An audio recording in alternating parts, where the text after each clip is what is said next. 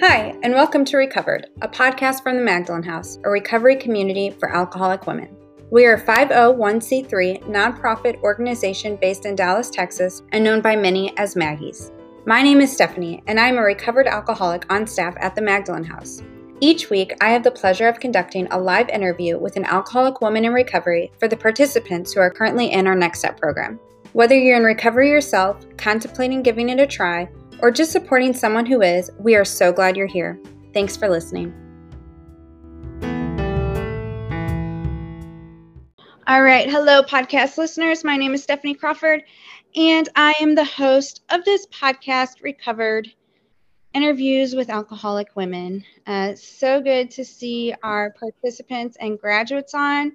Starting in January, participants and graduates will no longer be signing on to the live recordings. So, Kimberly, I see your face. I know you'll have to wait until they come out like everybody else does. So it's really cool to see you guys on here this morning. So I get the pleasure of interviewing amazing women who either I have known and have made an impact on my life, or, other people have known who I would have never gotten to meet otherwise had it not been for this podcast. And today we're going to be interviewing Shea, J. One thing about Shea, I told you guys she's very dynamic, has a lot of passion. I already know it's going to be great, but I was talking to a couple people about who our podcast guest was going to be coming up, and I said Shea, and someone who doesn't know Shea said, "Is that girl that everybody loves?" And I said, "Yeah." And they're like, "What is it about her that everybody loves?" And I said, "Well, you just got to see her speak, or you just got to meet her. But she has such a great connection with God, and like taking you back to the solution, and like saying the right thing at the right time. And it all comes from her higher power." So anyways, Shea, happy to have you here. And our first question is always to give us a little bit of background information about yourself, to qualify yourself for the women and the listeners, and what led you to get sober. So sometimes people can take 5 minutes, some people can take 15 minutes. It's just whatever you feel like you're done, you can be done. Okay. So let's see here. I started using at a pretty young age and drinking.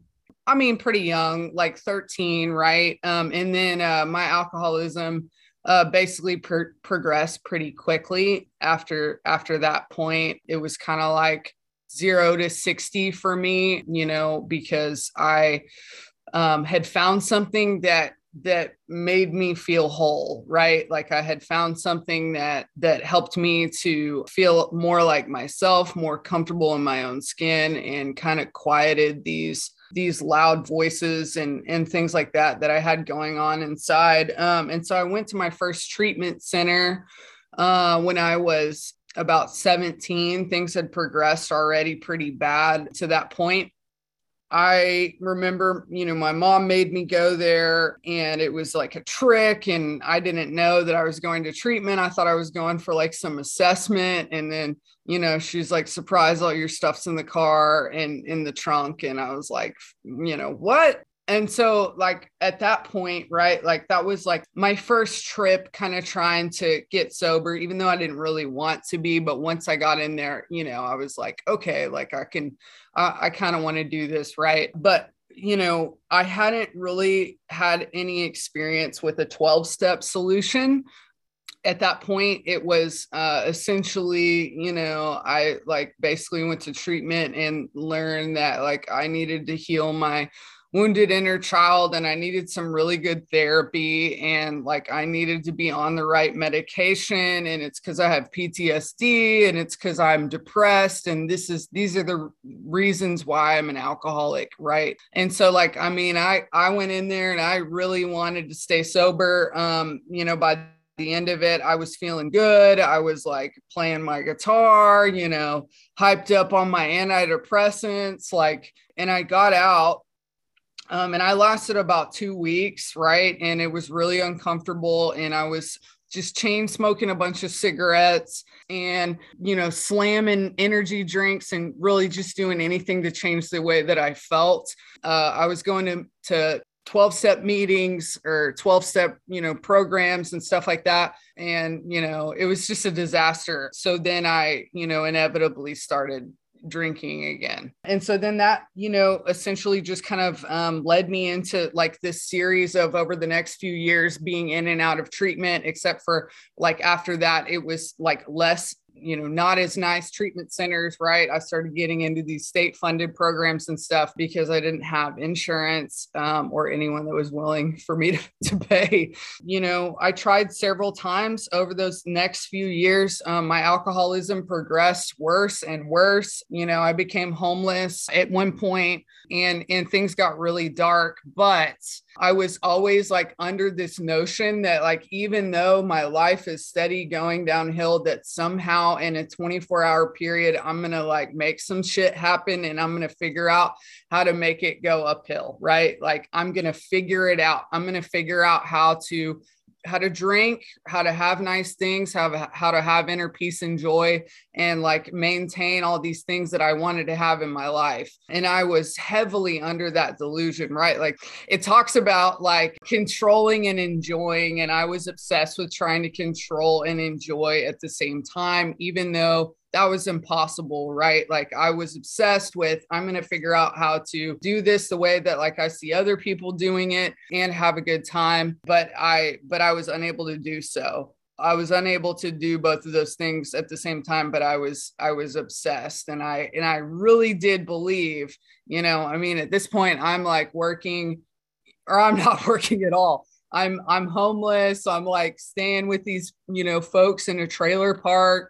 And like, I think that like, I'm going to just pick myself up and like, I'm going to get a job and like all this stuff that was just crazy. So that led into another trip into the to a treatment center, but it took me a while until I was actually done. So, what ended up happening was, I think probably like 5-6 facilities later, what happened for me was I conceded in my innermost self. I got an experience where I surrendered. And so what it looked like for me was, my mom was a big enabler for me, and it's not her fault, but what happened was she got diagnosed with cancer. And then I realized that like, okay, like I had ran out of options and that things were not going to work out for me. And I was finally able to surrender and kind of admit defeat in my innermost self. It wasn't like this mental stuff that I had done before of like, I'm an alcoholic, blah, blah, blah, blah, blah. It was really in my heart of hearts. And then that was the last time that I went to treatment and got sober. Awesome. Thank you so much. Shea and I recovered at the same place, right? Did we? Mm-hmm. Did you both?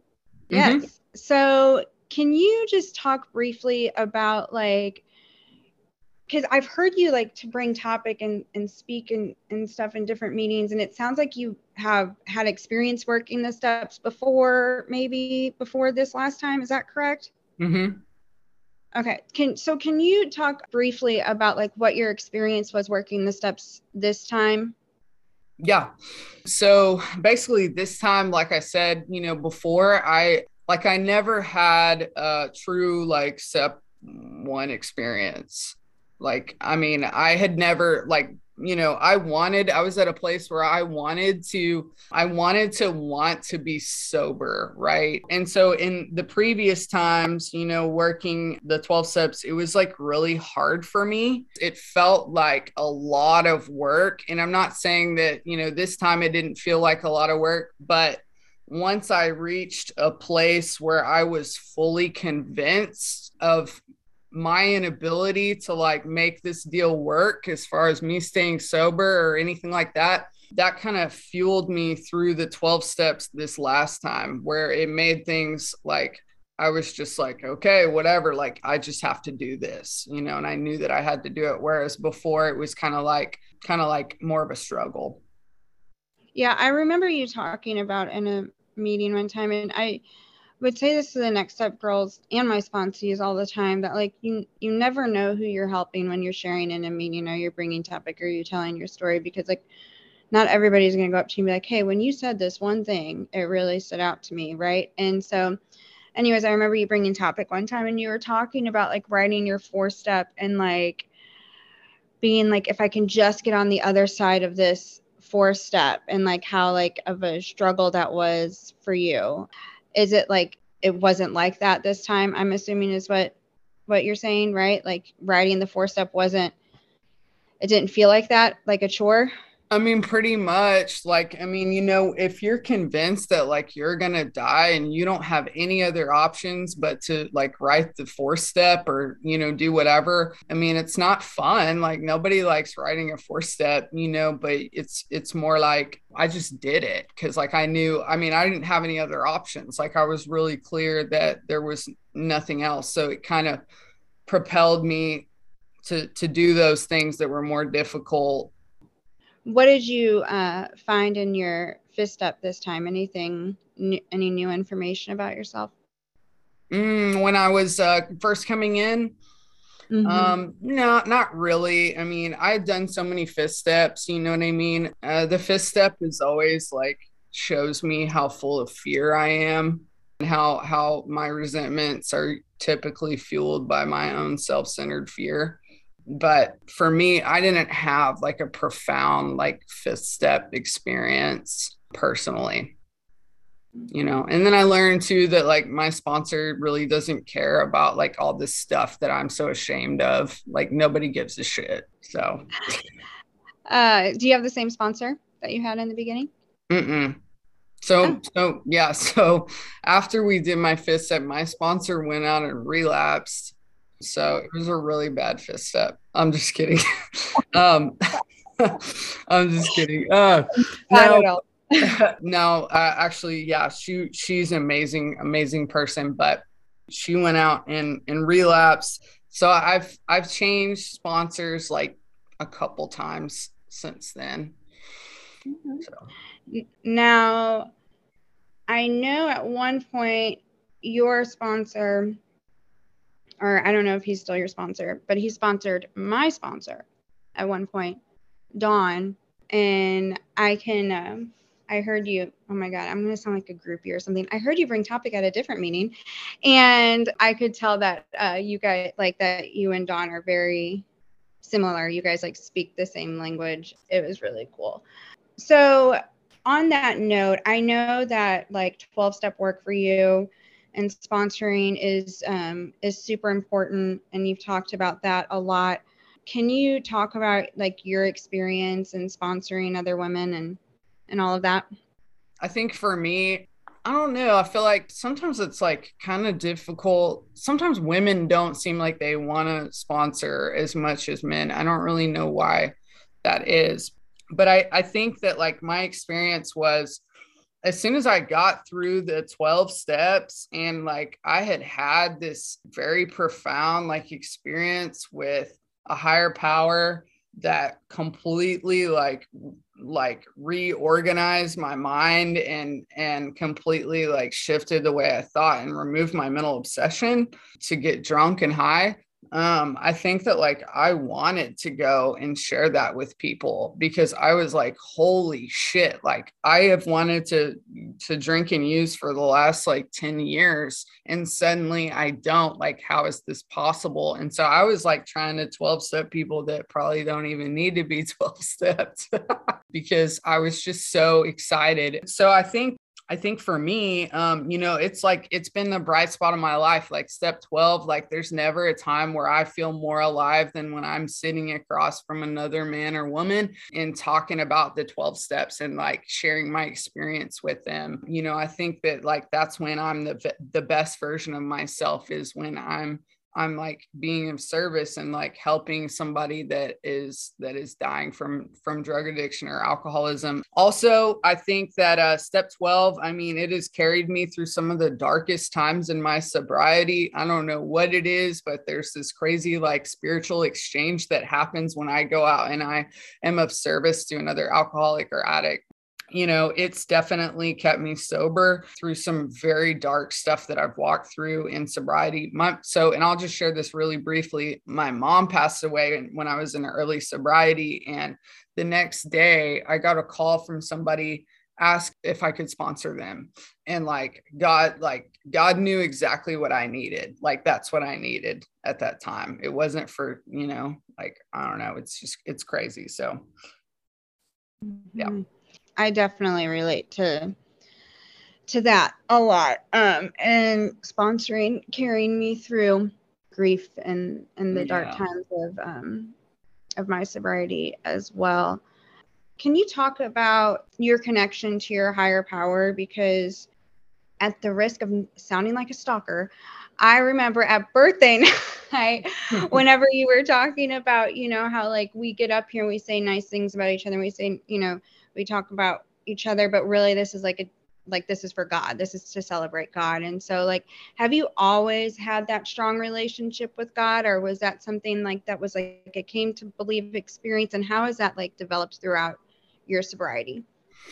Yeah, I mean, no, definitely not. I didn't always have a strong relationship with God. I mean, I always believed that there was something there, but I didn't really know. I knew intellectually that there was some kind of power, probably, right? In the 12 steps, it talks about improving my conscious contact with God, meaning that by a certain step, I will have made this conscious contact with God, which conscious means it. And so that's what happened for me. Basically, once I had a spiritual experience and had my obsession removed, for me, there was no denying that. Even though I couldn't define what this God stuff was, there was no denying that it was something outside of myself and not anything to do with me. And so and I've just been really clear that, I mean, even the willingness to continue to do the steps and all that stuff comes from this power.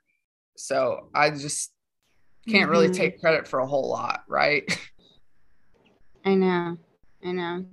I definitely agreed that gift of desperation is a gift, right? The willingness is a gift. It's a gift from God. And so we can't even take credit for our willingness, really. No, not really. Yeah. I like to take credit for a lot of stuff when I can. So what do you find is the best way for you to continue to seek and grow with your higher power? I mean, I don't do anything crazy, I keep doing steps 10, 11, and 12, Can you talk on those steps? Yeah. And step 10 is, essentially I'm just kind of, I'm watching my thoughts, right? So it's the book talks about exiting the world. It talks about we have entered the world of the spirit. And so if I enter something, I'm essentially exiting something. And so I'm exiting the world of self and I'm entering the world of the spirit, right? And so I'm paying attention. So I'm watching from my innermost self, from my spirit. I'm paying attention to what's going on in this crazy motherfucker up here, right? My sponsor calls it the big brain. So I'm paying attention and watching for, selfishness, dishonesty, resentment, all that stuff. And then it basically says whenever I notice that, I'm watching from my spirit, paying attention to my brain. When I notice that, I bring my higher power in on the deal, ask him to remove it, and then turn my thoughts, go help somebody else, And so that kind of helps me to where I don't have to do 15,000 4 steps or a 4-step every few months or whatever, if I'm continually practicing step 10. And for me, step 11, I mean, I still get up and I read On Awakening. I used to think that I used to think that like step 11 had to be this like big production, and I had to have like a shrine and like incense and like, you know what I mean? Like all this stuff. But for me, it's just nightly inventory. And then I wake up and I say the on awakening, just those simple prayers in there in that reading. And I try to do it like the second that I wake up, because my brain doesn't wait for me to wake up. My brain like is automatically just like fucking spins out whenever I get up. So I try to bring God in on the deal as soon as I can. And then obviously step 12, I mean, those things combined with step 12, like I said, I mean, that's, I think, one of the best ways that I can perfect and enlarge my spiritual life, right? Like is through working with others and sponsoring. Mm-hmm. You know, you briefly touched on the nightly inventory, and it is one of the things that we hold Next Step participants accountable to, is their nightly. And so can you just talk about, because it's like one of those things that I have found that takes discipline, right? Just like step 10 takes discipline. And we don't all have the discipline. So can you just talk about like your experience with the nightly review, and how that has helped you in your recovery? And like for our listeners who are like, what's a nightly review? Can you just also give a brief synopsis of that? So basically, like, nightly review shouldn't take very long at all. Like if I've done a thorough 10th step throughout the day, my nightly review should be relatively quick, right? The book, it talks about like we constructively review our day. So for me, nightly review isn't like this beating down thing where I'm like, oh, look at what a piece of crap I was today, and I was selfish and blah, blah, blah, blah, blah. For me, it looks like maybe, oh yeah, I was selfish today, but I brought God in on the deal, right? Constructively, like instead of destruct, which is tearing down, constructively is like in a building up way. And so nightly review is just basically like brief, like nightly kind of inventory that I do. But like I said, if I've done a thorough 10th step throughout the day, it shouldn't take me very long to go through that nightly review. Yeah, I mean, it's constructively, so it's in a building up positive way. And then basically like I bring whatever corrective measure like from my day. And so like for me, it might be like I need to do a better 10th step tomorrow. And so then I like bring that corrective measure, bring that into my like meditation or whatever. So I've never heard that about the constructively reviewing our day, and then like that's what it's supposed to mean. Learn something new all the time. How cool. Yeah. And I think, I mean, like, I definitely don't want to be doing like nightly review in the place of step 10, right? Like, I don't need to hang on to like all this resentment and fear until like I do a nightly review at night. Step 10 is quick. It's in the moment, right? Yeah. So can you talk about too, like, sometimes step 10 is one of those other things that like takes discipline. And I have found either like some people cannot have the discipline around it, or some people can still like be in delusion where they think that they don't have anything to 10th step. Do you have experience with being in either one of those things? And can you share your experience on what you did to, I guess, to get better at that? So step 10 is a really hard step. It's probably like one of the hardest steps because, I mean, there's like two things that you have to do. First, you have to pay attention enough to notice, right? Which that's 50% of the battle is noticing, half the time. I mean, sometimes I'll just be sitting in fear for like 2 hours and then I'm like, oh, I'm in fear right now. Like, God, remove my fear, direct my attention, what you would have me be, right?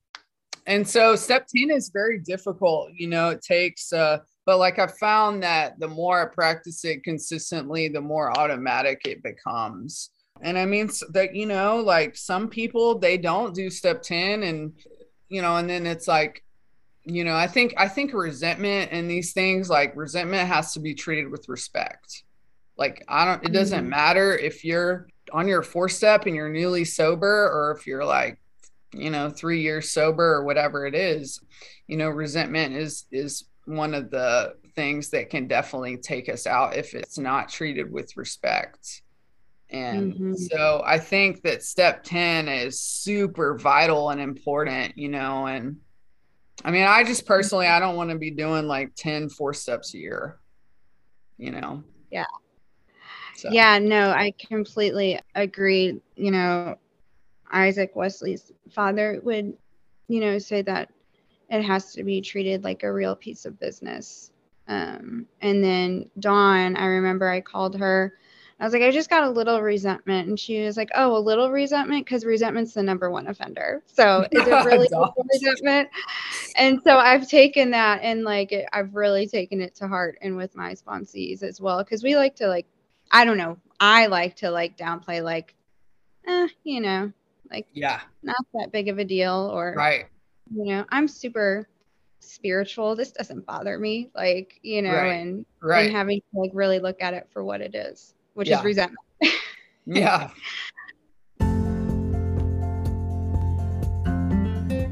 Looking for a way to give back and get involved with the Magdalen House? No work is too small, and our dedicated volunteers serve as a valuable resource to our organization. We couldn't help alcoholic women and their families without the priceless services they provide. We provide opportunities for all, as well as opportunities strictly for women in recovery. To get started, please visit our website at magdalenhouse.org/volunteers and click on New Volunteer Sign Up. Whenever you were talking, I should have written this down. Oh, fear. I have been the last, I would say week, maybe, I don't know. I have been crippling fear. And for some reason, the fear that I have been obsessing about is that I'm going to be alone. I'm destined to be alone, and that it just living in fear sucks. It sucks. It's not fun. It's not comfortable. It's not fun to recognize that I'm not trusting God, or I'm unwilling to allow God to come into this area of my life, and I'm trying to manage and run the show. It's just awful. So can you just talk about your experience with fear, and either what fear looks like for you today and what you do when you're in fear today, or your experience with living in fear, or fear inventory, just anything along those lines. And then if you have anything you want to say to me about my fear, I'm completely open to what you have to say. So fear, I mean, the book talks about fear, and it basically says that it's an evil and corroding thread. I think for me, especially when I came in the rooms, I was just completely full of fear. I was afraid of everything. And it's funny because most people, they live their whole lives, they have no idea how afraid they are, of things, and why, but we fortunately get to look at this stuff, and we have to look at this stuff. But the book is pretty clear on it. It says that it's an evil and corroding thread. I mean, that sounds pretty terrible. It says this short word somehow touches about every aspect of our lives. It was an evil and corroding thread. It set in motion trains of circumstance which brought us misfortune we felt we didn't deserve. So in some things that my sponsor told me about fear is that number one, there's no such thing as a healthy fear.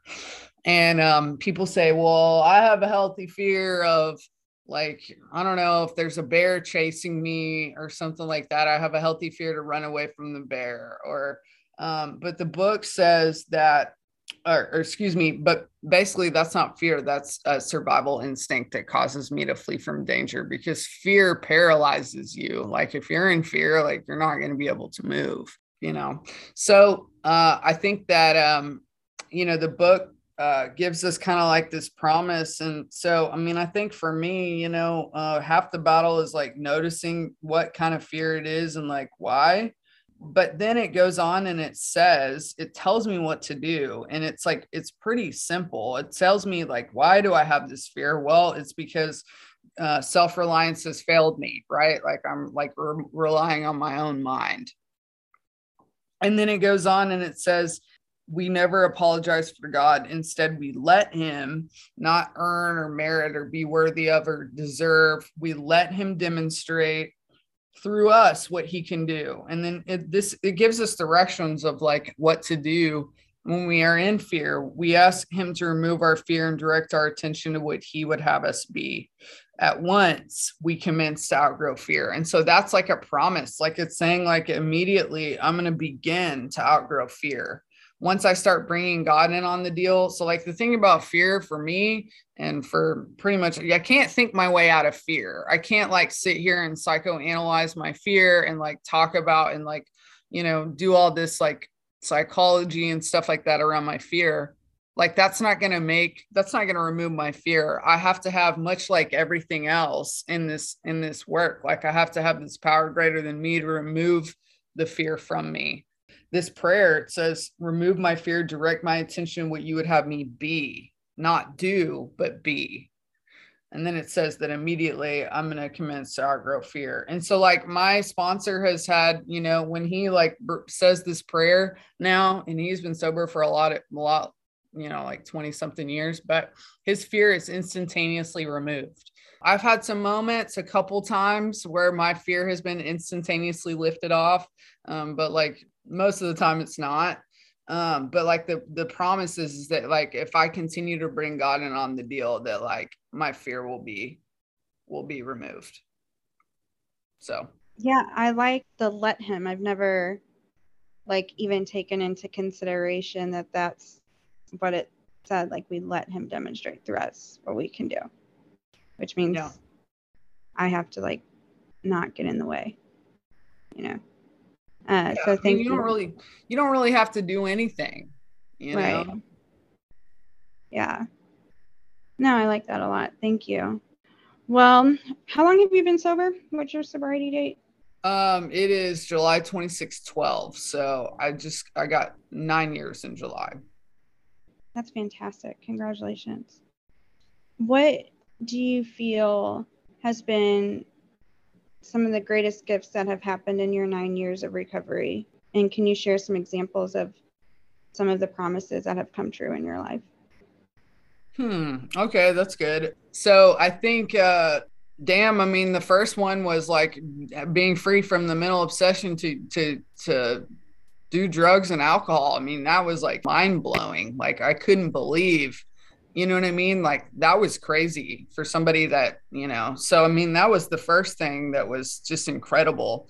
I've had like a lot of different things happen over the years. I mean, some of them like have been in working with others, like watching somebody recover that, is like, I mean, it's amazing. I think seeing somebody that you're like, I don't know, I don't know if they're gonna recover, and did they do, like, that's incredible. It's incredible. Like it's freaking nuts sometimes. So it's awesome to like see like, that this still works, like watch other people get it and stuff and to be like a part of it. It's awesome. So, I think that, I've had a lot of cool stuff happen. Like, I think my higher power is like taking care of me always. Like the first 5 or 6 years of my recovery, like I struggled financially a lot, and it was really difficult. Like I spent a lot of time practicing step 12. There's a part in the book that talks about like material well-being always followed spiritual progress. It never preceded. And so, like there had been times where I struggled, but like God always, he provided stuff for me. I mean, I think there was one time where my car was breaking down or something like that, and my car was like not usable, and I didn't have the financial means to buy a new car. And so then I prayed and I was like, God, will you send me a new car so that I can like meet with sponsees and all this and that? And then somebody hits my car and like totals my car. And then I get the insurance money, and somebody gives me a new vehicle. just like stuff like that, like along the way. I think something that is so cool about like this work, this spiritual work, is like, provided that I do the spiritual work and like seek this power above everything else, then all these things like get like, I start to get all these other things added into my life. For me, it looked like, starting to tap into some potential that like I didn't know that I had, that I always wanted to have, and I always, this last year, I like started a business. And so, I mean, there's just been some really cool stuff that like God has just laid out the path for me, you know what I mean? And it wasn't really anything that I did except for like just continue to do 10, 11, and 12. That's it, right? Like I just continue to do 10, 11, and 12. It's really simple. Continue to help others, even when like it looked like it was like there was some bad stuff and like I was, broke and all these things. Right. And then eventually some of the better stuff, starts to come, but it's always like, I feel, watch people sometimes get sober and they're like, get really focused on the wrong stuff.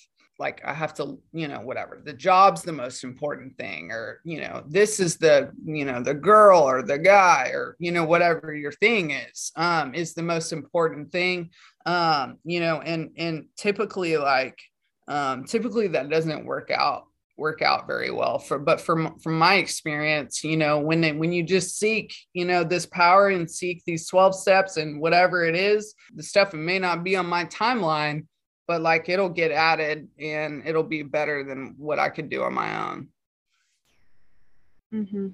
Yeah, I have to remember that too. Now, on the flip side of that, have you faced trials and low spots in the last 9 years? Yes. Okay, so I think it's also, I'm not cursing. I think it's also important to talk about that, right? Because like the big book says, like the certain trials and low spots ahead. And so it's not that like we recover and then like life doesn't happen and we live on this like pink cloud of like unicorns and rainbows all the freaking time. So do you mind just like sharing about maybe some of that and like what, like either work and self-sacrifice, that you did through that, or, how your higher power or God carried you through that, or just some of that. So maybe if there's somebody listening who's like thinking that this shouldn't happen because I'm sober, or going through pain or anything, that they can like maybe hear some hope. Yeah. So definitely there has been some serious struggle. Like when I first got sober, my mom was had stage 4 cancer and she was like on her way out. And so like when I was like 4 months sober, she died from cancer. And so my mom was like my last living like parent. And so, I mean, it just like, it was so raw. I mean, it was like being, stone cold sober, watching like her get wheeled out of the house on a, going to the morgue. I mean, it was probably one of the most raw moments, like watching that, of my entire life, because I was very close with my mom. I mean, that was definitely like a journey. Like that was like the first thing. And I mean, really, like that was probably one of the worst things that I've experienced. But on the flip side, every time I go through a trial, it's like a spiritual growth spurt, and like it sucks. It's not fun, but like that's just how I grow. That's like how we grow, is by going through these challenges. Definitely, it's not like you get sober and life stops. Just you get sober and like you're still living life. But like, fortunately, I don't experience the desire to go get loaded or drunk, and so that was like a journey. I mean, in that whole year, I mean, I would have nightmares, I mean, about my mom, and like, it was like really dark. I was really sad. And so that was definitely a journey. And then, I think, just dealing with, some loneliness and stuff like that. that was difficult. There have been seasons where, there haven't been like a lot of people in my life, or there are, but they're like all married and like have their own, whatever. And so like some seasons of loneliness, definitely, and what helped me through all these things is step 12 and seeking God. I mean, that's it. I mean, just various, having some breakups. I mean, those always suck. I mean, I've gotten fired from 2 jobs in sobriety. So, I went through a period in 2016 where I lost a job, and I was extremely, I like started having panic attacks around finances and things like that. And like, that was extremely difficult, but like I was okay, and so it's like I said, like I've gone through definitely some dark times, some dark emotional times, some depression, some loneliness, dealing with past experiences, people relapsing that you love, people dying, but each time I go through a trial, while it sucks and it feels like it's like never going to end, it always ends. And there's something I come out of it on the other side better and stronger. And, it's like you level up through these situations. And so, I mean, I think, just the main thing, I mean, there's no quick, fix for going through some shit. You just got to walk through it. I've just had to walk through it, but I can seek God, and I can help others. And like, the cool thing is like, I can go through this stuff, but I don't have to feel the desire to get high or drunk. And that's a miracle for somebody that, usually their vice is to go get loaded, and it's through continuing to practice 10, 11, and 12 through these difficult seasons and things like that. Good. Whenever Isaac died, and I mean, the participants and graduates, if they've listened enough, they know, it's been almost a year. And I had people like just reach out to me, and either that like loved Isaac, or, loved me, or loved the kids, and people that like I just wouldn't think about. And like, you were one of those people who like reached out to me and just like helped me during that. And I just really, really appreciate that. So thank you for that. Now we've talked about like all of the steps pretty much except for step 9. So I feel like it's just appropriate that we do that. So can you talk about your experience with amends? Yeah, amends is badass. Amends is scary. For me, like I didn't have a spiritual experience until I got to step 9. I found that like the harder the amends, the greater the freedom. Like, it's really easy for me to, go when I come in and like make amends to these people where I already know what they're going to say. Amends, and the word amends, I mean, probably some of you know this, but it means change. And so I think that it's, it's easy for me to go and just make those amends with like your, my family and people that are going to be like, we just want you to be sober and happy. And like, I know, what they're going to say and stuff. And those amends are definitely important.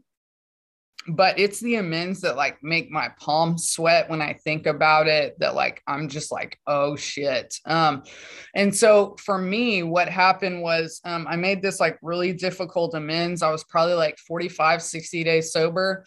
I made this really difficult amends, and it was just like eating me up on the inside. Like, because whenever I have unfinished amends, like whether or not I know it or not, like I have this internal tape playing of guilt, shame, like it's like going on within me, right? And so when I make an amends, it stops the tape and I'm able to get free from that. And so what happened was I made an amends to an ex, and and it was like, I don't know, I think she like hung up on me or something anyways. But what happened was I had a spiritual experience after that. And so it doesn't necessarily matter like their response. It says it's water over the dam, but it's the fact that I'm willing to make the amends. And so, so like it was in that moment that my mental obsession got lifted, And so then I was like, wow, I want to make more difficult amends. This is awesome, and I've had several like really cool experiences with making difficult amends. And so, I mean, I think amends is one of those things where it's like I said, if you're clear on step one, if you're clear on your step one truth, like, you're powerless and like, you're going to die like of alcoholism or addiction probably. And like, there's no other choice for you, then that's going to propel you into making these difficult amends and things like that. But I mean, it's absolutely something that, I hope everybody gets to experience is the freedom. I've had several amends. I mean, I've had one amends where I reached out and they were like, no, I don't want to see you, but like, I still got free. Like I got free from that. I've made amends to grocery stores, these different things. And I remember one time, I said to my sponsor, I was like, well, I stole the CD from Starbucks or whatever. And, I never, I thought about it, but like, I never really thought that I needed, that was important or whatever. And he's like, well, but you always thought about it. And I was like, that's very true. So then I went and made, the amends to Starbucks and they're like looking at me crazy and stuff. But yeah, I mean, it says nothing worthwhile can be accomplished until we do so, meaning sobriety. So like, I'm not going to be able to stay sober if I don't like take these amends seriously and stuff like that. Yeah. We just had a relapse prevention workshop at Maggie's, and what it was is finish your amends 10, 11, and 12.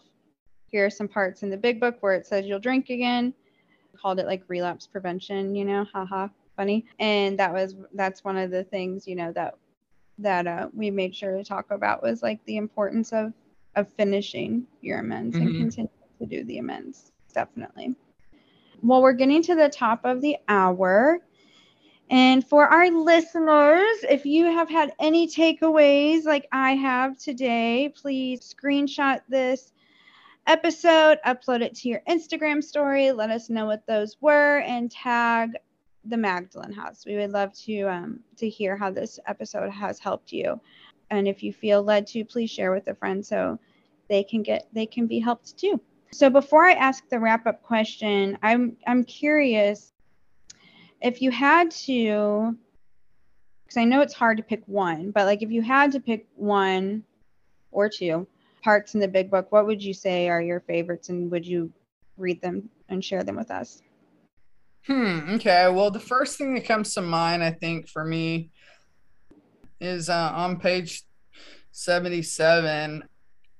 I think 77, where it says, our real purpose is to fit ourselves to be of maximum service to God and the people about us. We come in here. I came in here with like no idea, no direction in my life, no idea what my purpose was or like what I was good for or anything like that. And like, this tells me my purpose, right? Like my purpose is to like help others. My purpose is to be of maximum service. I think another part is, I can't remember where it is, but it says that's, spiritual. Hold on a second. Okay, yeah. Quite as important was the discovery that spiritual principles would solve all my problems. That's pretty powerful, right? And then what that looks like is home, work, play, everything. So these spiritual principles, this 12-step work, it's it's the solution for many, many things, all my problems in my life. And then one more thing is, when we look back, we realize that the things which came to us when we put ourselves in God's hands were better than anything we could have. I can't remember. I don't know what it says on the rest of it, but it's like anything we could have planned. That's what it says. Yeah, for sure. And I have experience with that as well. So you would think it would be easier for me to trust God, knowing everything that I know. My final question for you, it's the same question that I ask everybody, is, if you could leave us with one takeaway, like if for some reason, this entire podcast was, something happened to it and like somebody was only going to hear like this one thing, and either it's for the women getting sober, staying sober, maybe they're sober but they're not recovered, or whatever it is, if you could leave the listeners with one takeaway, what would you want to leave us with? Get a sponsor and work the steps and get out there and start kicking some ass. Love it. Well, thank you, Shea. I hope you have a wonderful day. I appreciate you being on here with us, and everybody else have a wonderful day too. Thanks so much. Bye, Stephanie. Bye, guys. Bye.